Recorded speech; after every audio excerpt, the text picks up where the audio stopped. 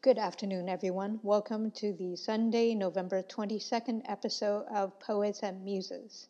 I'm your host, Imogen A. Rate. You can find us at poetsandmuses.com as well as on Instagram and Twitter under Poets and Muses. You can also subscribe to our weekly newsletter either at poetsandmuses.com or at the upper right-hand side of the Poets and Muses SoundCloud page. Now, in addition to the Poets and Muses website and SoundCloud page, you can also listen to the Poets and Muses podcast wherever you listen to podcasts. With me today is Jay Mercado, with whom I will be discussing his bridge poem, and my poem, At Least He Inspires Me to Write. Before we turn to that, however, I am going to go over some virtual poetry events taking place during the week of November 23rd. On Monday, November 23rd, from 8:15 p.m. Amsterdam time, Labyrinth will be hosting their weekly open mic. You can find out more information and register at labyrinthamsterdam.nl. Again, that's labyrinthamsterdam.nl. From 8 p.m. Central Standard Time, Frizzy Productions will be hosting his Poets Playground open mic via Instagram Live at poets_playground_. Again, that's poets_playground_. From 8 to 11 p.m. Mountain Time, the Barbed Wired Open Mic Series will be hosting their weekly open mic. You can find out more information and register at bwoms.com. That's BWOMS.com. Again, that's BWOMS.com. On Tuesday, November 24th, from 3 to 5 p.m. Eastern Time, Urban Word NYC will be hosting their first draft open mic series for those between the ages of 13 and 23. This is a virtual writing workshop and open mic series facilitated by Roya Marsh. You can find out more information and register at urbanwordnyc.org/first draft. Again, that's urbanwordnyc.org/first draft. From 5 to 5:30 p.m. Arizona time, Arizona Masters of Poetry will be hosting their Speak Poet via Instagram Live at Arizona Masters of Poetry. Again, that's at Arizona Masters of Poetry. From 6 to 8 p.m. Arizona time, the Virginia G. Piper Writing Center will be hosting their Veterans Writing Circle with Marco Pina, and you can find out more information and register at piper.asu.edu/veterans. Again, that's piper.asu.edu/veterans. On Wednesday, November 25th, from 8:30 p.m. Beirut time, Sidewalk Beirut will be hosting their weekly online open mic. You can find out more information by going to sidewalk_Beirut on Instagram or checking them out on Facebook. Again, that's at sidewalk_Beirut on Instagram or Sidewalk Beirut on Facebook. From 8 p.m. Eastern Time, a poet named Superman will be hosting his Release Therapy open mic via Instagram Live at A Poet Named Superman. Again, that's at A Poet Named Superman. From 7 to 9 p.m. Pacific Standard Time, Mighty Mike McGee will be hosting his 9 New Poems and 3 Old Ones, an evening with Mighty Mike McGee. You can find out more information and register at facebook.com/events/278-476-623-517-9644. Again, that's facebook.com/events/278-476-623-517-9644. On Thursday, November 26th, from 7 p.m. London time, the Poetry Translation Center will be hosting their Insert Name Here polylingual open mic emceed by Yomi Salt. The performers will be poets between the ages of 16 and 26, and the audience will get to vote on their performance. You can find out more information and register at poetrytranslation.org/events. Again, that's poetrytranslation.org/events. From 7 to 8 p.m. Arizona time, Phonetic Spit will be hosting their weekly open mic via Instagram Live at Phonetic Spit. That's PHONETICSPIT. Again, that's PHONETICSPIT. On Friday, November 27th, from 11 a.m. to 12:30 p.m. British time, Poetry LGBT will be hosting their Speak Your Truth writing workshop. You can find out more information and register at Poetry LGBT on Instagram or on Facebook. Again, that's at Poetry LGBT on Instagram and Facebook. From 6:30 p.m. Arizona time, Mass Liberation Arizona will be hosting their You Are What You Eat Black Friday fundraiser. You can find out more information and register at MassLibAZ. That's MassLibAZ. Again, that's MassLibAZ. From 9:30 p.m. Eastern Time, Marquise 10,000 Burton will be hosting his live poetry freestyling via Instagram Live at 10,000 Poetry. Again, that's at 10,000 Poetry with 10,000 spelled out. From 8 p.m. Pacific Standard Time, the Los Angeles Poets Society will be hosting their new author showcase featuring Bridget Bianca, Paul Evangelisti, and James Coates. You can find out more information and register at lapoetsociety.org. Again, that's lapoetsociety.org. On Saturday, November 28th, from 6 to 7:30 p.m. Eastern Time, New Women's Space will be hosting their open mic night, and you can find out more information and register at newwomenspace.com/events. Again, that's newwomenspace.com/events. From 5 to 5:30 p.m. Arizona time, Arizona Masters of Poetry will be hosting their Speak Poet Saturday via Instagram Live at Arizona Masters of Poetry.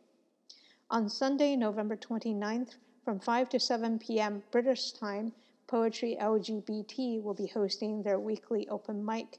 You can find out more information and register at Poetry LGBT on either Instagram or Facebook. From 2 to 4 p.m. Eastern Time, Pure Ink Poetry with our past poet guest Brandon Williamson will be hosting their video slam. You can find out more information and register at pureinkpoetry.com. Again, that's pureinkpoetry.com. From 2 to 6 p.m. Pacific Standard Time, the Los Angeles Poet Society will be hosting their 11th birthday celebration and reading.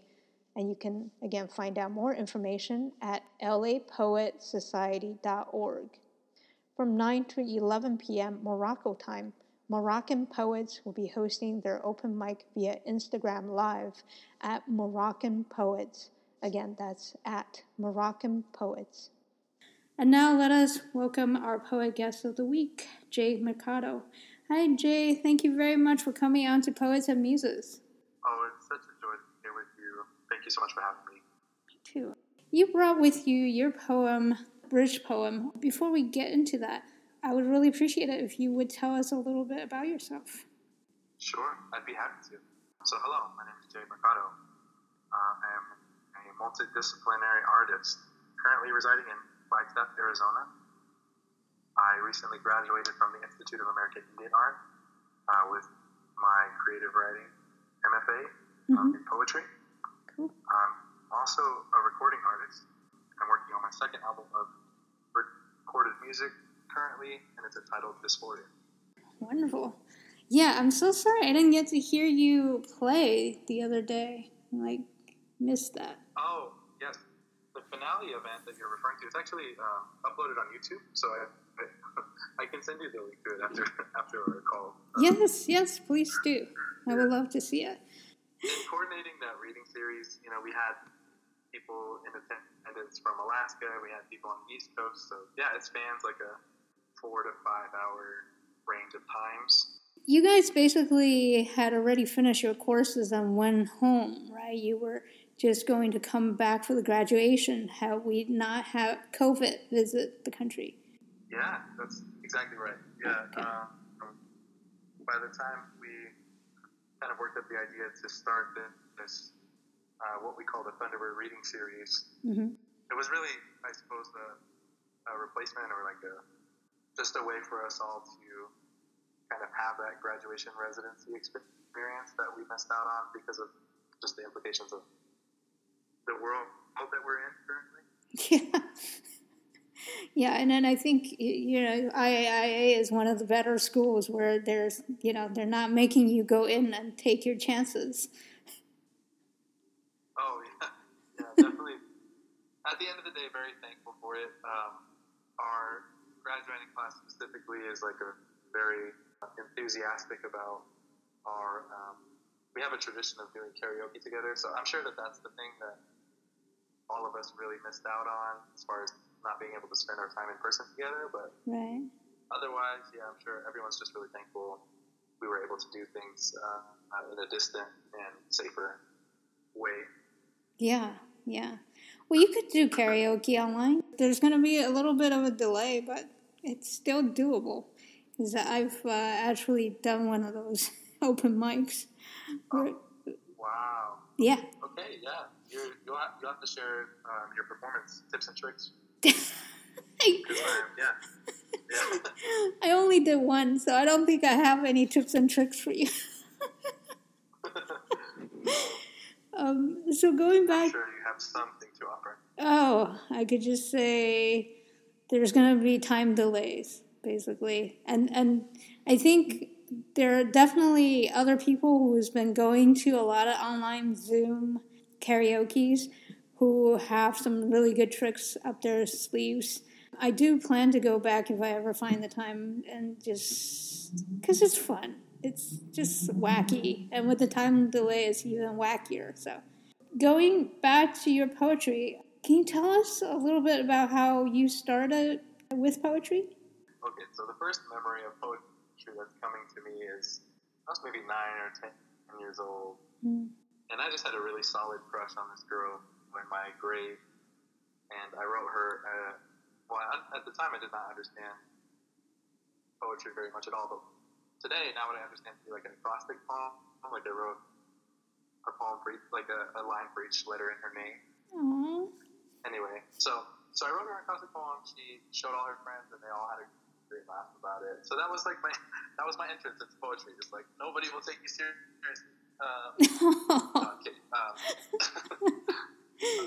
I would say that what was really significant for me was I had always done poetry as performance art. I had been given capacity to do so when I was a teenager. Just in my community, I had been given space to perform poems a few times a year, and I really only spent the time writing poems for those specific events. And it wasn't really until a few years ago, truthfully, where I was going through a season of really immense grief and learning to kind of let go of it was just a period of letting go and embracing a new normal, I suppose. So I turned to poetry in that season. I wrote at least one poem, if not several poems, every day from October to February the next year. So 4 months of just really using the art form as a cathartic experience. And then later that year is when I decided to do the MFA at the Institute. So, yeah, I would say that was kind of my entryway. And then the Institute, obviously, studying poetry for the MFA was this completely eye-opening, sort of awakening experience. Right. I was wondering, what did you study for undergrad? For a few years, I studied secondary music education. Eventually, I realized that wasn't quite where I was hoping to land, and so I switched up to a Bachelor of Music with a minor in anthropology, and I was one class away from also minoring in Chinese studies. So cool. I got really close. Wow. So are you like fluent? Or actually, did it involve having to learn the language? Oh, no, I'm not all fluent. But yeah, I did have to learn Chinese language both orally and like being able to write it as well. Okay. I'm just really rusty now. That was a few years ago. Wow. But, wow. Did you get to study abroad for that? Oh, no. I think during my undergrad, I was like much too shy and much too like performance avoidant to think that I would be chosen for something like that. So, yeah, I had thought about it, I suppose, but I think, truthfully, just the way that my undergrad sort of worked out, where I decided 3/4 of the way through to switch up and to take on a minor, I just kind of ran out of time, so to speak. Right. But you could just go back and take those requisites, right? I mean, can you still?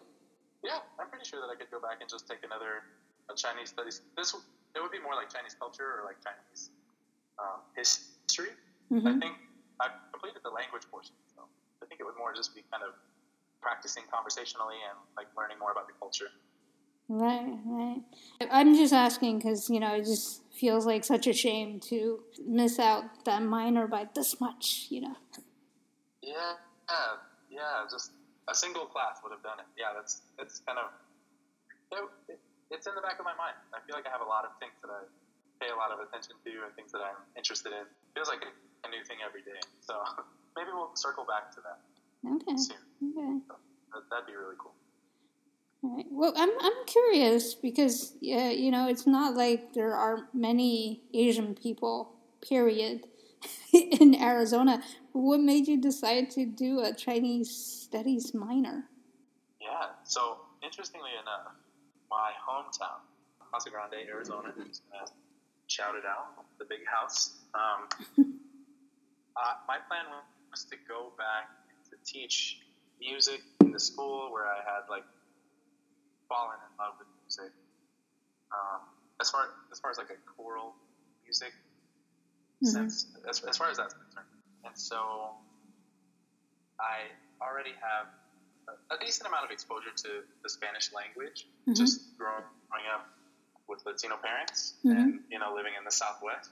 And so there was actually talks of an influx of Chinese migrants in my town because they were opening some sort of like global distribution center. And so there were talks of a large community of Chinese people like emigrating to America to like live in my town. And so I thought that Chinese students would be, Mandarin would probably be the third most commonly spoken language in any of my classrooms. And so I just wanted to be well-versed. I wanted to be able to meet kids where they were at, not necessarily assuming they didn't know English, but just wanting to bridge some of that gap because language to me is so important. And so that was the hope, was that I would be able to also teach students with a background, like coming from China. Right. Okay, that makes sense. Yeah, because having lived in Arizona, or at least in Phoenix, I know that the Asian population is quite tiny. So I was kind of surprised when you said that. Going back to the poetry again, because we keep getting sidetracked. It's kind of interesting. Oh, that's fine. So I guess this would be a good time for you to read your poem for us. I would love to. Bridge poem. They tore down that bridge outside the library where we took photos and a glance at the lungs of the world. Burning, I held a hummingbird. In my palm, a restless pulse of wings, a race against flesh. In a poverty of spirit, the heart becomes another mouth to feed. Its rows of pearl knives gnash against my rib bones, its prison, its home. A chest cavity is no place for burnt lungs or bird, for teeth. Now it courses blood and blade as a cage for what is known and then is gone. Thank you. Really love the imagery that you have here. And one of the things that made me wonder is like, where is this lungs of the world? Yeah. I can divulge the information exclusively for the first time to the world if you'd like. Yes. Yes, absolutely. So I wrote this poem, I'd say maybe a year and a half ago. Okay. If I can clock the timeline of it right. Mm-hmm. At the time, there was a fire in the Amazon. Oh. In the rainforest. Right. I believe. I'm trying to go back in my mind. That's the connection I was making, though. The lungs of the world. I was like thinking of it being the place that is the most populous, like most densely forested. Mm-hmm. And so for there to be a fire there, the line is taking a glance at the lungs of the world. And then if you go into the next stanza, burning. So, yeah, so I was writing this after looking at like a news story about a fire in Brazil, I'm assuming. I can't believe that's a year and a half ago. Yeah. It feels like ridiculously long ago, like ages ago, and it also feels like last week, Yeah. The time is just stretching and collapsing on itself constantly. That's the feeling I get from it. Yeah, definitely. I feel the same because I remember looking up this information because there were a bunch of news that were talking about how it's the lungs of the world and people, celebrities were making a huge deal out of that. Not that it's not a big deal, it's just that there were some fact-checking articles about how there are other pieces of forested areas. I can't say it without completely just butchering what people were trying to say, but it was an interesting fact-checking article that I was reading. Let's just say that.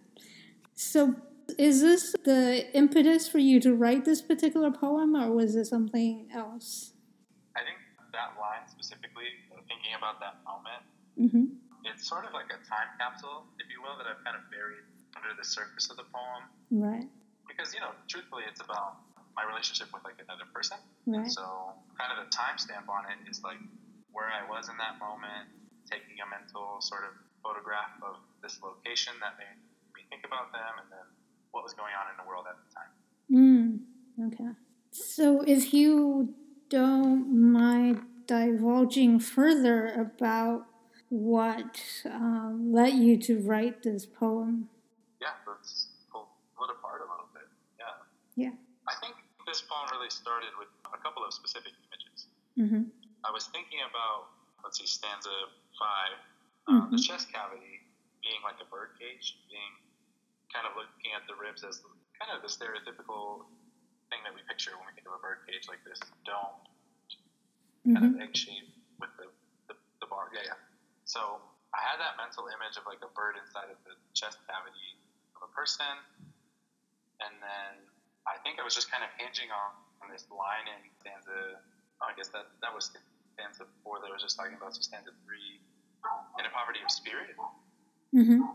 That line specifically was just kind of hanging around for me for a few weeks before I really wrote this poem.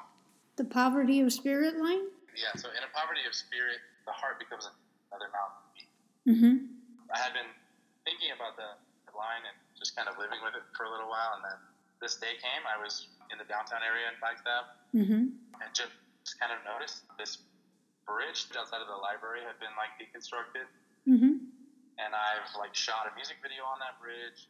I've hung out near that bridge with this significant person and just kind of noticed the absence. And then I think ultimately that's like perhaps what the poem is trying to do. It's acknowledging an absence of another person, of a feeling, of something that was significant that is part of your landscape suddenly just kind of being plucked out. So I think those things just all kind of collided in that moment. Right. Yeah, I love that line, in a poverty of spirit, the heart becomes another mouth to feed. Do you remember the origins of that particular line as well? I'm remembering myself walking around at like a Michael's craft store. I don't know if you're familiar with that at all. Maybe somebody listening will be. Yes. But it's just like a yeah, yeah. I was trying to get into probably painting at the time or something like that. So I don't know. The imagery, it has that association with it. I remember being in that Michael's and just kind of looking for whatever it might be. But other than that, I can't really place where its origins truly lie. That's interesting how this particular line came to you in Michael's. I feel like there's some kind of social commentary about Michael's. It just shows that inspiration is living in the most remote places. And it's our job to just kind of glimpse those things as we're living on our day-to-day lives. Yeah. But I've actually been to Michael's only once, I think. I mean, I love it. I'm afraid to go to it because I think I'll probably just spend all my money there. Oh, yeah. I totally resonate with that. I love like a good pen. I love like a good marker. So they just, they have abundance of those types of things. I just like can't get enough. Yeah. It really does get your creative juices flowing. You're like, oh, I could do this with that. Yeah. Most recently, I bought like black canvas from there. Oh. That was revolutionary. That is really cool. Do you draw with pastel? Oh no. Every once in a while, I'll dabble in paint like acrylics, but nothing advanced. Okay. So back to your poem. When you mentioned the chest cavity having this image of being a bird cage, I've actually seen that as a sketch somewhere online. I don't know where. I feel like it's a New Yorker, a cartoon or something. I'm probably misremembering it. But I love that. Maybe it's something I just saw in passing and kind of internalized and just kind of recycled later in life. That's the beauty of like inspiration. It's just kind of there to be taken in. Even places you might not expect. If it was a cartoon, it's very likely that I saw it and internalized it because I'm quite a big fan of this genre. Yeah. And also Michael's, of course. I mean, after writing this amazing line from going to Michael's, if I were you, I would be hanging out there all the time. Yeah, just really like taking drawing from the well, for sure. Yeah. Yeah. Can you tell us a little bit more about this line? Like, what does it mean to you, for instance? I think where the interest in the line is for me is sort of in, again, the acknowledgement of what a chest cavity is for. I think when I'm writing this poem, what I'm implying is what actually belongs there is like the heart. And so for there to be burnt lungs, it's not so much lungs. Like, yeah, lungs kind of belong in the chest cavity, essentially. I'm not really into anatomy, so maybe somebody out there will like check me on this. But when I'm thinking about that area of the body and thinking about the lungs, it's not so much just the lungs, but like the burns. It's this bird image that comes earlier on in the poem. It's not a place where things should be trapped. It's a place where things can kind of thrive. And I think the full stop on the period after bird and then going into for teeth. I know people can't really see this poem, but it's for burnt lungs or bird, period, or teeth, period. Like I wanted that emphasis on for teeth because there's supposed to be like a softness, a fleshiness there. And instead, the stanza before it is talking about the rows of knives, talking about like teeth, talking about a gnawing feeling in this very sensitive, really just vulnerable area of the body. So for me, it's really driving home that feeling of absence and thinking about this season of life that I was in and this person that I'm kind of thinking of as I'm writing this poem. It's sort of a letter to them in a way, like a farewell letter in a way. And so, yeah, just thinking about like all the things that have been placed in the stead of the heart in this. And so I think for me, it's just really kind of nostalgic to read it now because I'm thinking about this time in my life. It does have those kind of time capsule moments embedded in it, and the feeling is still familiar, but it's distant all at the same time. Right. And so it's sort of that familiar yet somewhat distant sort of ache. that's like the feeling that it's producing. Right. Do you find that when you write poetry, especially because of these feelings that drive you to write, that in the exercise of writing the poem, it's almost like exercising the feeling? Oh, definitely. I do a lot of internal work. I spend a lot of time thinking deeply about, especially my feelings, and kind of coming to a place of understanding, or on a good day, resolution with them. Mm-hmm. Coming to some kind of agreement about what we're going to do and how we're going to operate. Right. But I think there's a necessary component to my being of expression. And it's not simply enough to have the feeling. I think these creative means through which I'm expressing myself are really often are these little paintings or little photographs of different moments in my life, or just a means to kind of capture a feeling. Because, they're all unique. Like, they're colored differently based on experience, or what the weather is like on a certain day, or they're colored differently, all of them. Right. And so I'm thankful for the means to just kind of depict them in their sort of natural state. Right. Well, I was wondering how you feel about the burned lungs of the world, how it's tied into this idea of heart becoming a mouth to feed. Wow, that's a great question. I feel like that's what people say before they admit to being totally stumped by a question. I think here, when I'm thinking realistically, not this image as it occurs in the poem, but moving beyond the text and into the motivation. When I think about there being a fire in this, what I view as really sacred and beautiful area of the world, and I feel like in my limited scope in America, we're only scratching the surface as far as like the devastation that happened in South America, in Brazil, in the rainforest. And so I think there is, in the sense of poverty, just of my limited scope. But what I do understand is that the place is sacred. It is watched over by indigenous people who have been living there since time immemorial. And so there is a poverty in the sense that when I'm looking in that mirror of indigeneity, both like embodied but also like fractured, I think about my own sacred. I think about my own lungs. What are the lungs? What's keeping my personal culture as an indigenous person sort of breathing? What is my disconnect from it? How is it burning? And so I think it really is just kind of all weighing on the heart. I definitely would consider myself a hymnid. And so thinking about those things and being able to draw that connection between myself and between the indigenous people of Brazil is really important. I talk a lot about capital I indigenous. So belonging to like a global community of indigenous people is something that I am so passionate about. So there's a lot of that kind of packed in here in this sort of still frame. Yeah, that's really interesting. There is definitely a sense of hunger in the way that the rainforest is being logged, being invaded into, especially under the current President Bolsonaro, who is very much on the side of business logging companies, and I think industrial farmers as well. I think it's been a while.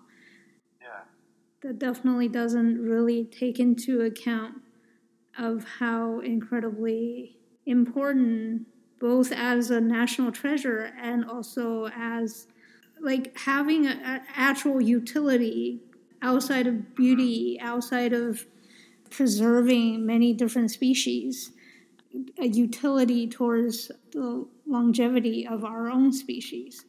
So it's really interesting to see that come through in, when you talk about it in this poem, which I think for people who are just reading it on their own would think of as more of something to do with yearning, with, like a love poem. Yeah, I think that's what I'm just really thankful for the art form, in the sense that you can pack the micro and the macro, that you can reflect that sort of burning internally with reflected over the axis with, this much larger, like, those things at times feel equally weighted, when you're in the thick of loss and grief. That burning, feels, equivocated with this massive scale, like deforestation and, that sort of thing. So, yeah, I don't know. I was present when the poem wanted to speak. I think that's all I can really say, and I'm just really grateful for that moment. Yeah, it's a beautiful poem. I wonder if you don't mind, for your own indigenous identity or for indigenous nations in the Southwest, what does hummingbird mean or signify? Oh, yeah. Okay, so I will say the triggering subject, the thing that was resonating with me, the person that led me to kind of include it in the poem. A really good friend of mine sent me this beautiful picture of an elder and his family who just had a hummingbird very calmly in his palm. And I just fell in love with this photograph. I need to track it down now that I'm thinking about it, see where I saved it. But I know that, several different, indigenous groups or tribes in the Southwest, have an attachment, have a place in their mythos for the hummingbird. I guess what I would say is my connection to it is growing up in Casa Grande, which is, ancestral indigenous land of the Hohokam people. The hummingbird was constantly a part of my landscape as a child in my family home. My father is, I would say, a caretaker. He has curated his home to be this place of refuge for animals that are passing through. And, as a child, I was constantly seeing hummingbirds just right outside my kitchen window. And I think some of the strength, I think the vulnerability about the hummingbird is really what draws me. And just I'm probably going to butcher these facts, but based on the amount of energy they use from beating their wings, they have to eat, or they have to replenish or nourish themselves every 8 minutes, in under 10 minutes. They have to find constant sources of nourishment to keep themselves in perpetual motion. And so I think the vulnerability draws me. I'm how this natural thing is has a subsistence strategy that's on always on the clock, and yet the how is, when you unravel the how, it's it's people like my dad who just recognize this truth and are not saving the entire hummingbird populace or anything, but we are creating just this space for them, where the next meal that they need, or the next refuel that they need, is happening, and I think that's the way that things are just held in balance. I don't know, and that's to try to unravel the mystery of the world, and I'm just really thankful to have bore witness to that as a child. Right. And that sort of responsibility, not to save the world, but to just do your part in acknowledging the sacredness of the natural. Yeah.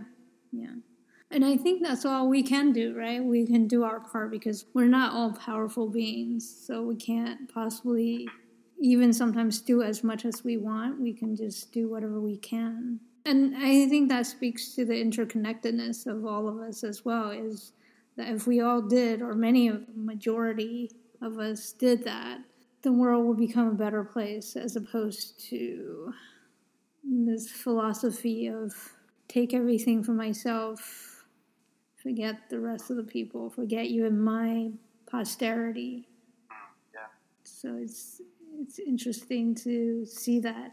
Yeah, I see the hummingbird in the Southwest as I see that image a lot, and I never had a chance to find out exactly what it means, especially in indigenous art.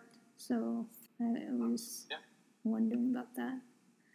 So the heart of your poem, the line that got you started, is the line that made me think of my poem, because it made me think of this idea of yearning, this somewhat of an obsessiveness.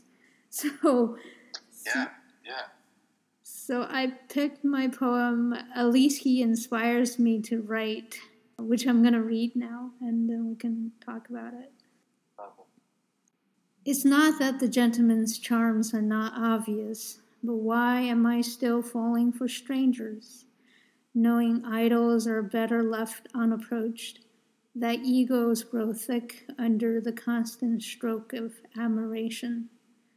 But this wild heart, forever young, hasn't lost its hope and yearning, though I mistakenly thought it would callous with the lashings of experience.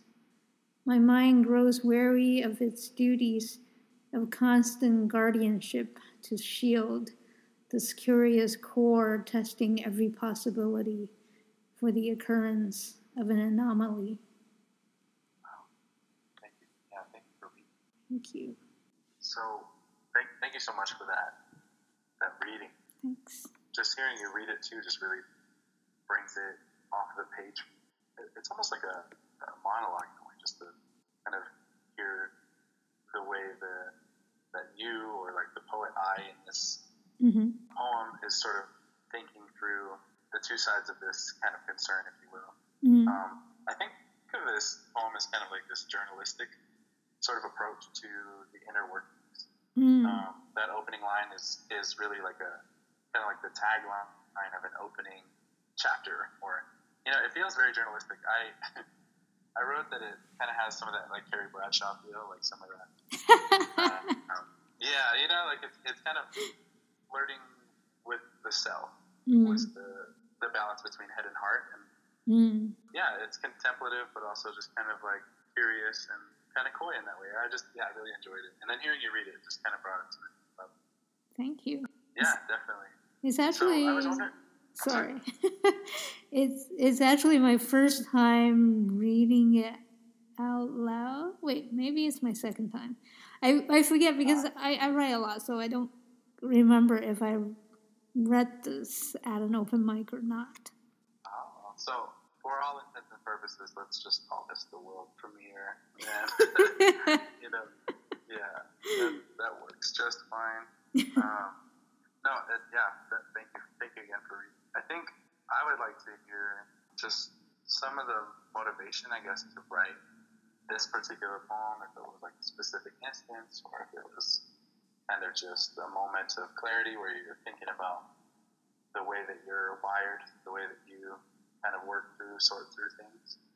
Yeah, I think I really like what you said about it, your observations about it. I think you got to the heart of it in many ways. And this is a part of a series of poems about a crush that I have, and very confused about, as you can tell from this poem, because I'm just like, why? Am I not too old for this? I don't get it. So I am definitely trying to figure out why. Having an internal dialogue of, as you said, of trying to get to the crux of it and to understand my own motivations of why this is happening still. Because I'm just like, I don't, again, I'm just like, I'm so confused by it. But like the title of it seems to be like, I tend to write titles after I write the poem. So it seems like from the title that I basically have decided to rationalize it. Which is at times all we can do, Yeah. Yeah, definitely. Based on just what you're sharing, I think it's encapsulated really well in the poem, some of the sense of that confusion. You're kind of just laying it all out on the table and taking stock of it. Like, yes, on the one hand, I do feel a dutiful sense for the heart, but also there's kind of an unbridled nature to the whole thing. And then, you just take a second to like kind of pick up these little gems and kind of look at them in the light. Mm-hmm. The sum of all of these gems is like, I don't know, be it attraction or like what I love about the poem and the connective tissue, I think, between your poem and mine is just we're both kind of just talking about the nature of the heart. Yeah. Sort of fragile, sort of vulnerable. Mm-hmm. Also, at times takes on this form that is kind of like not, like not a human heart. It becomes this other thing. It becomes something mechanical, replaced by another object. So, yeah, I enjoyed it. So, what I'm dying to know about is some of the weight for you personally, in the word duties towards the end of the poem, it's talking about my mind grows weary of its duties of constant guardianship. And so the question, I think, is, because the poem right before that talks about the lashings of experience also.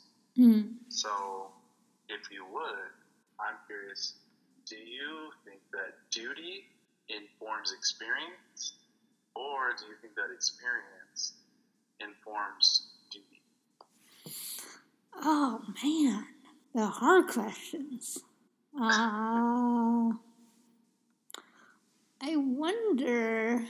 My instinct tells me it's experience that informs duties. Because I think we all start out sort of just very carefree and trying to explore life however way we explore life, right? Thinking of being children. And then we're being told through experience with our parents and then with other people that we encounter in our larger, expanding social circles that, no, you can't really do this. No. I mean, even if they don't actually say no to you, the experience is of being stopped from doing something. Unrequited feelings, for instance, is in a way a no from someone, even if it's not expressly, I think is the word I'm looking for. Expressly. There you go. I'm a poet. Yeah, I'm a poet. Yeah, they are a tricky sort. They are. I'm alliterating. Yes, I am. Yeah, I think there's even in this sort of scenario that you just described, there's like a duality to it, which is, again, encapsulated well in this poem. Thank you. There's the sense of the no from another person, and yet there's like a yes, like it feels like such a deep, sort of guttural yes in the sense of like the attraction that you're experiencing. It really is like I can admit I've like been here before. I've had unrequited feelings.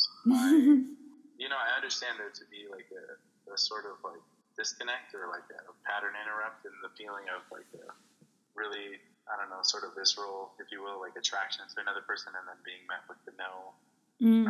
Yeah, it's all very, very precarious. Yeah, and that... Oh, go ahead. Sorry, and that I see in your line as well, when you say, in the poverty of spirit, the heart becomes another mouth to feed, and then you talk about the rows of pearl knives gnash against my rib bones. It becomes this little monster, right, because it wants to be fed, it's hungry.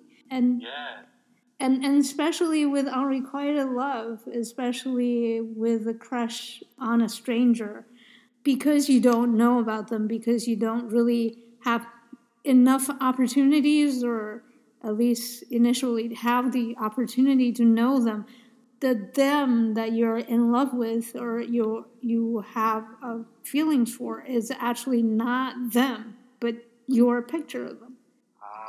Yeah.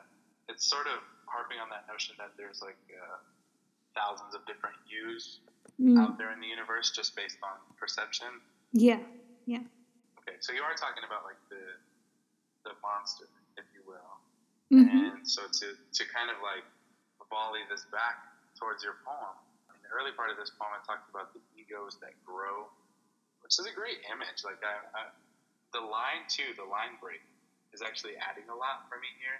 Oh, the line break is that egos grow thick under, and then the constant stroke of, so not just that egos grow thick under the constant stroke of admiration, but also there's an image that I have of like an ego with like a dense kind of underbelly. It's growing thick under, like referring to like the under part of it as it's under,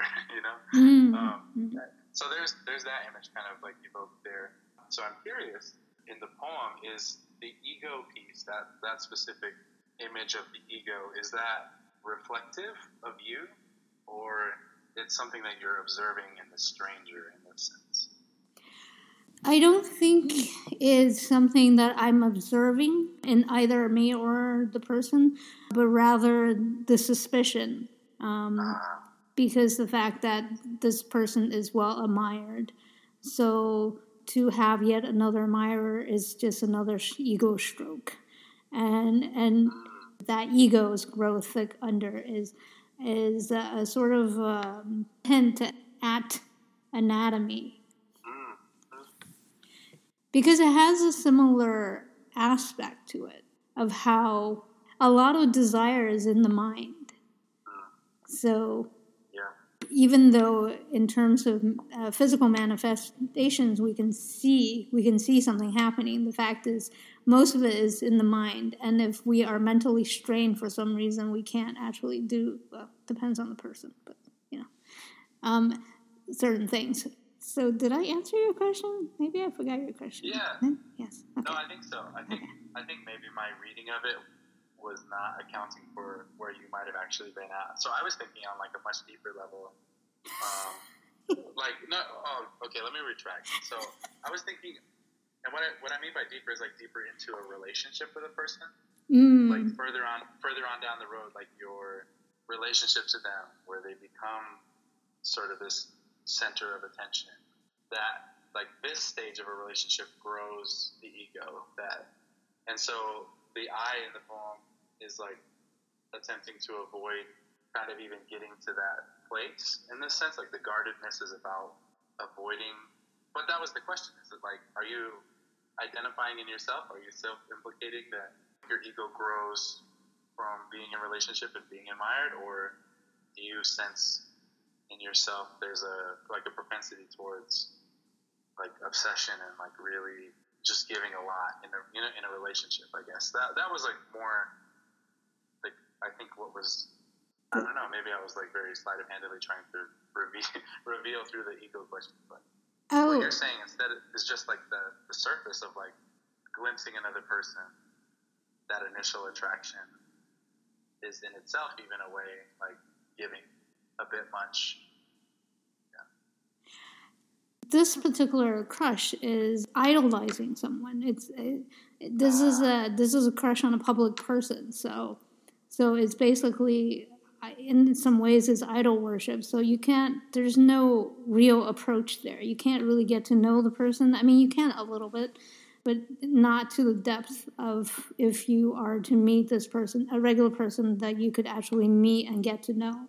So one of the things that I always been wary of is to approach idols, to get too close to idols, because they invariably disappoint you. Because your perception of them starting out is of this almost perfect being, which nobody can live up to. So that's very true. Yeah, and I'm also thinking of the fact that this person, somebody who's a public person who's used to being admired, they being a person, like any person, they're used to their egos being stroked. And so I think it's like if you eat a lot of hot peppers, it dulls your taste buds, kind of a thing. That's totally what I was just going to kind of ask, like if there's a sense of a dulling of the senses when there's that continual stream of admiration, and sort of like the unrequited nature of this is just in the kind of like interesting dynamic of having an unrequited crush on somebody that is just kind of like, you feel like you know them, but there's maybe much more to it. Yeah, it's really interesting dynamic. Yeah. And I think when you have something that's that obvious, in this relationship it's obvious because it's a crush on a public person, the likelihood of them returning your affections is very little. So I feel like we do the same thing, even with somebody we meet in just regular life.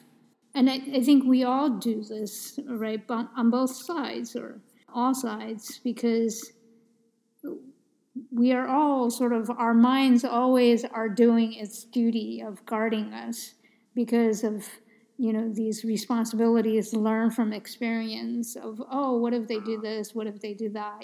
And then also our interpretation of their actions. as well. So again, a lot of our relationships are lived inside our heads because sometimes it's not always easy to get to the bottom of exactly what the other person has in mind. Yeah. There is like a certain charm to that, like element of mystery. Yes, I think there is that, but I also think having had the experiences I had, that even if you think you know someone thoroughly, even if you've been with someone for a long time, there will still be an element of mystery because we are unknown to ourselves in some ways. And so the same thing is with the other person. So they can't reveal something to you that they don't know themselves.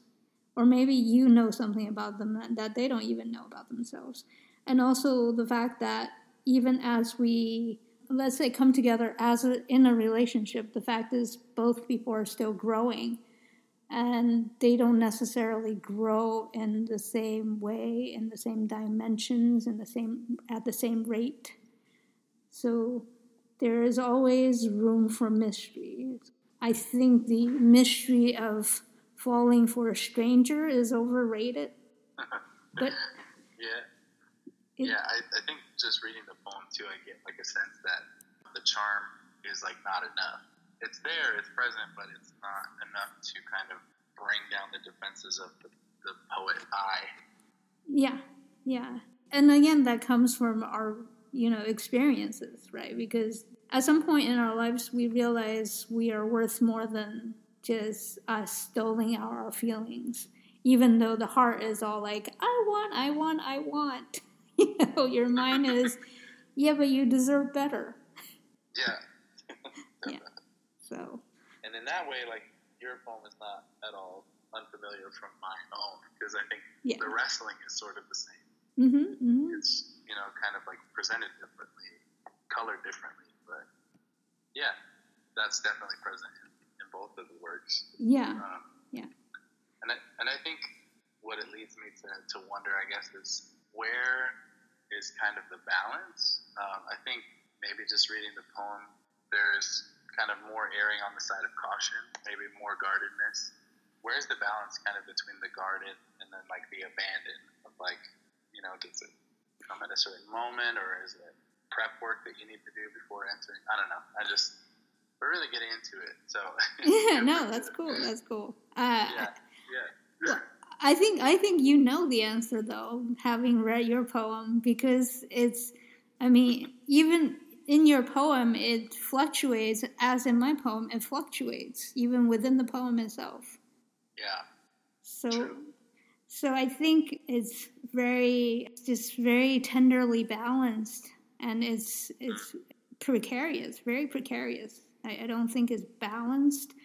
I think it's always seesawing, and this particular poem, it might seem more on the side of caution, on the side of rationalizations, more of the mind. I mean, if I had sent you the other poem I was thinking about sending you, I think you will come to a completely different conclusion. Oh, and that's just the beauty of like having a body of work. You're saying this poem belongs to a series of poems. You're telling us like way too story, many. Way too many. It's all subjective. Some will say not enough. They'll be like, "Oh, come on, more detail." They want to know who the object of your desire is. I love that about this is like it is just kind of forthcoming with enough of the details to like really grip people, but it's still withholding. Yeah, it's well done. I'm excited to read the rest of the series whenever you decide to kind of unleash that on the world. I've been trying to. I think the good people of the universe has been trying to stop it. Like, this is so embarrassing. Would you stop? Oh my gosh. Nah, it's just, it's all audience. So, I don't know how people aren't totally wrapped up in, like, having this kind of concern in their day-to-day life. I feel like I'm constantly falling in love with strangers and just, like, am noticing the beauty in people all the time. So, this poem resonates with me, immensely. So, it's all just a matter of where people are at.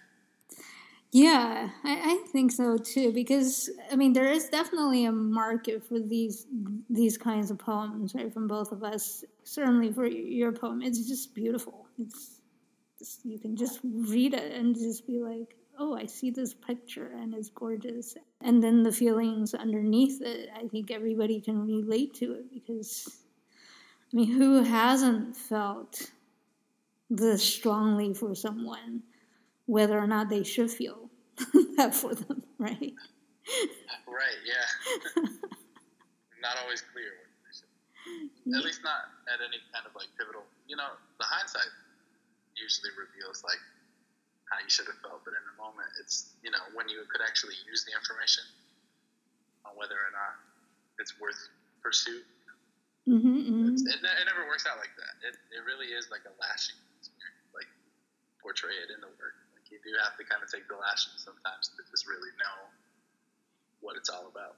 Yeah, because at the moment, I mean, the thing is, I think we do have the same information.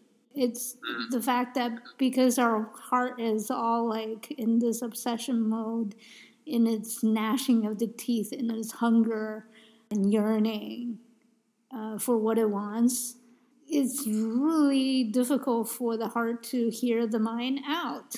Hear all these evidence of why you should not. You really, really should not. But later on, as our heart calms down for whatever reason, maybe because we've been hurt by, trying to get close, by, trying so hard, then we have the capacity to hear the mind saying, well, this is the exact same evidence I was presenting to you before. Now you can actually see it. Now you can actually pay attention to it. I think it's more that than the information is not there. I think it's always there. I just don't think we pay attention to it when we're in the heart of it. Yeah. Yeah. Wow, that's this podcast is so dynamic. We're talking about poetry, we're talking about relationship. It kind of falls into the self-help category too. I think we made something very unique and syncretic here. Part of why we write poetry is to try to figure out how we feel about something, right? Because it's not always clear when you're just turning something within your mind. But then when you put it on the page, sometimes you go back to it, you're like, oh, this is how I felt about that. Just like you were talking about your poem. Now that you're 18 months removed from it, you're like, huh, okay. Yeah. You are right.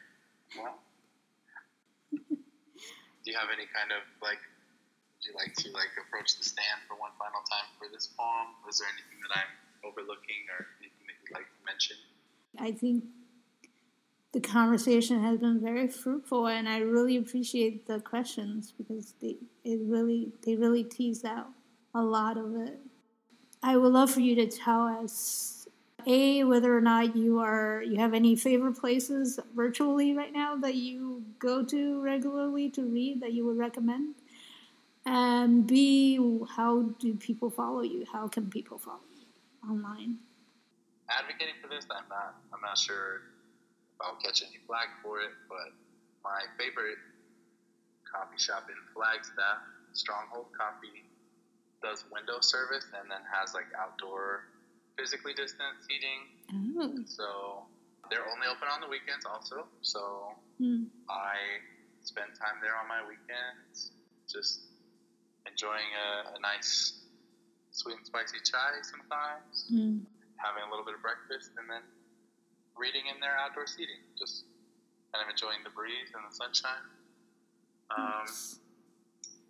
Aside from there, have a nice spot in my backyard too. So I think sunshine is what I'm essentially saying is essential as far as the spots where I'm reading goes. The sunshine helps a lot. Right. And then as far as following me goes, I am mainly, I would say I'm most likely to be found on Instagram. Mm-hmm. That's probably not quite what I meant to say, but I'm most active there. I'm most active on Instagram. Okay. My handle is who_is_Iwa. That's IIWAA. Okay. Yeah, that's the best way probably to keep up to date on all my artistic endeavors and what's coming next for me. Cool. And then you can use the same handle to find me on Twitter. Oh, nice. Wonderful. Wonderful. Thank you.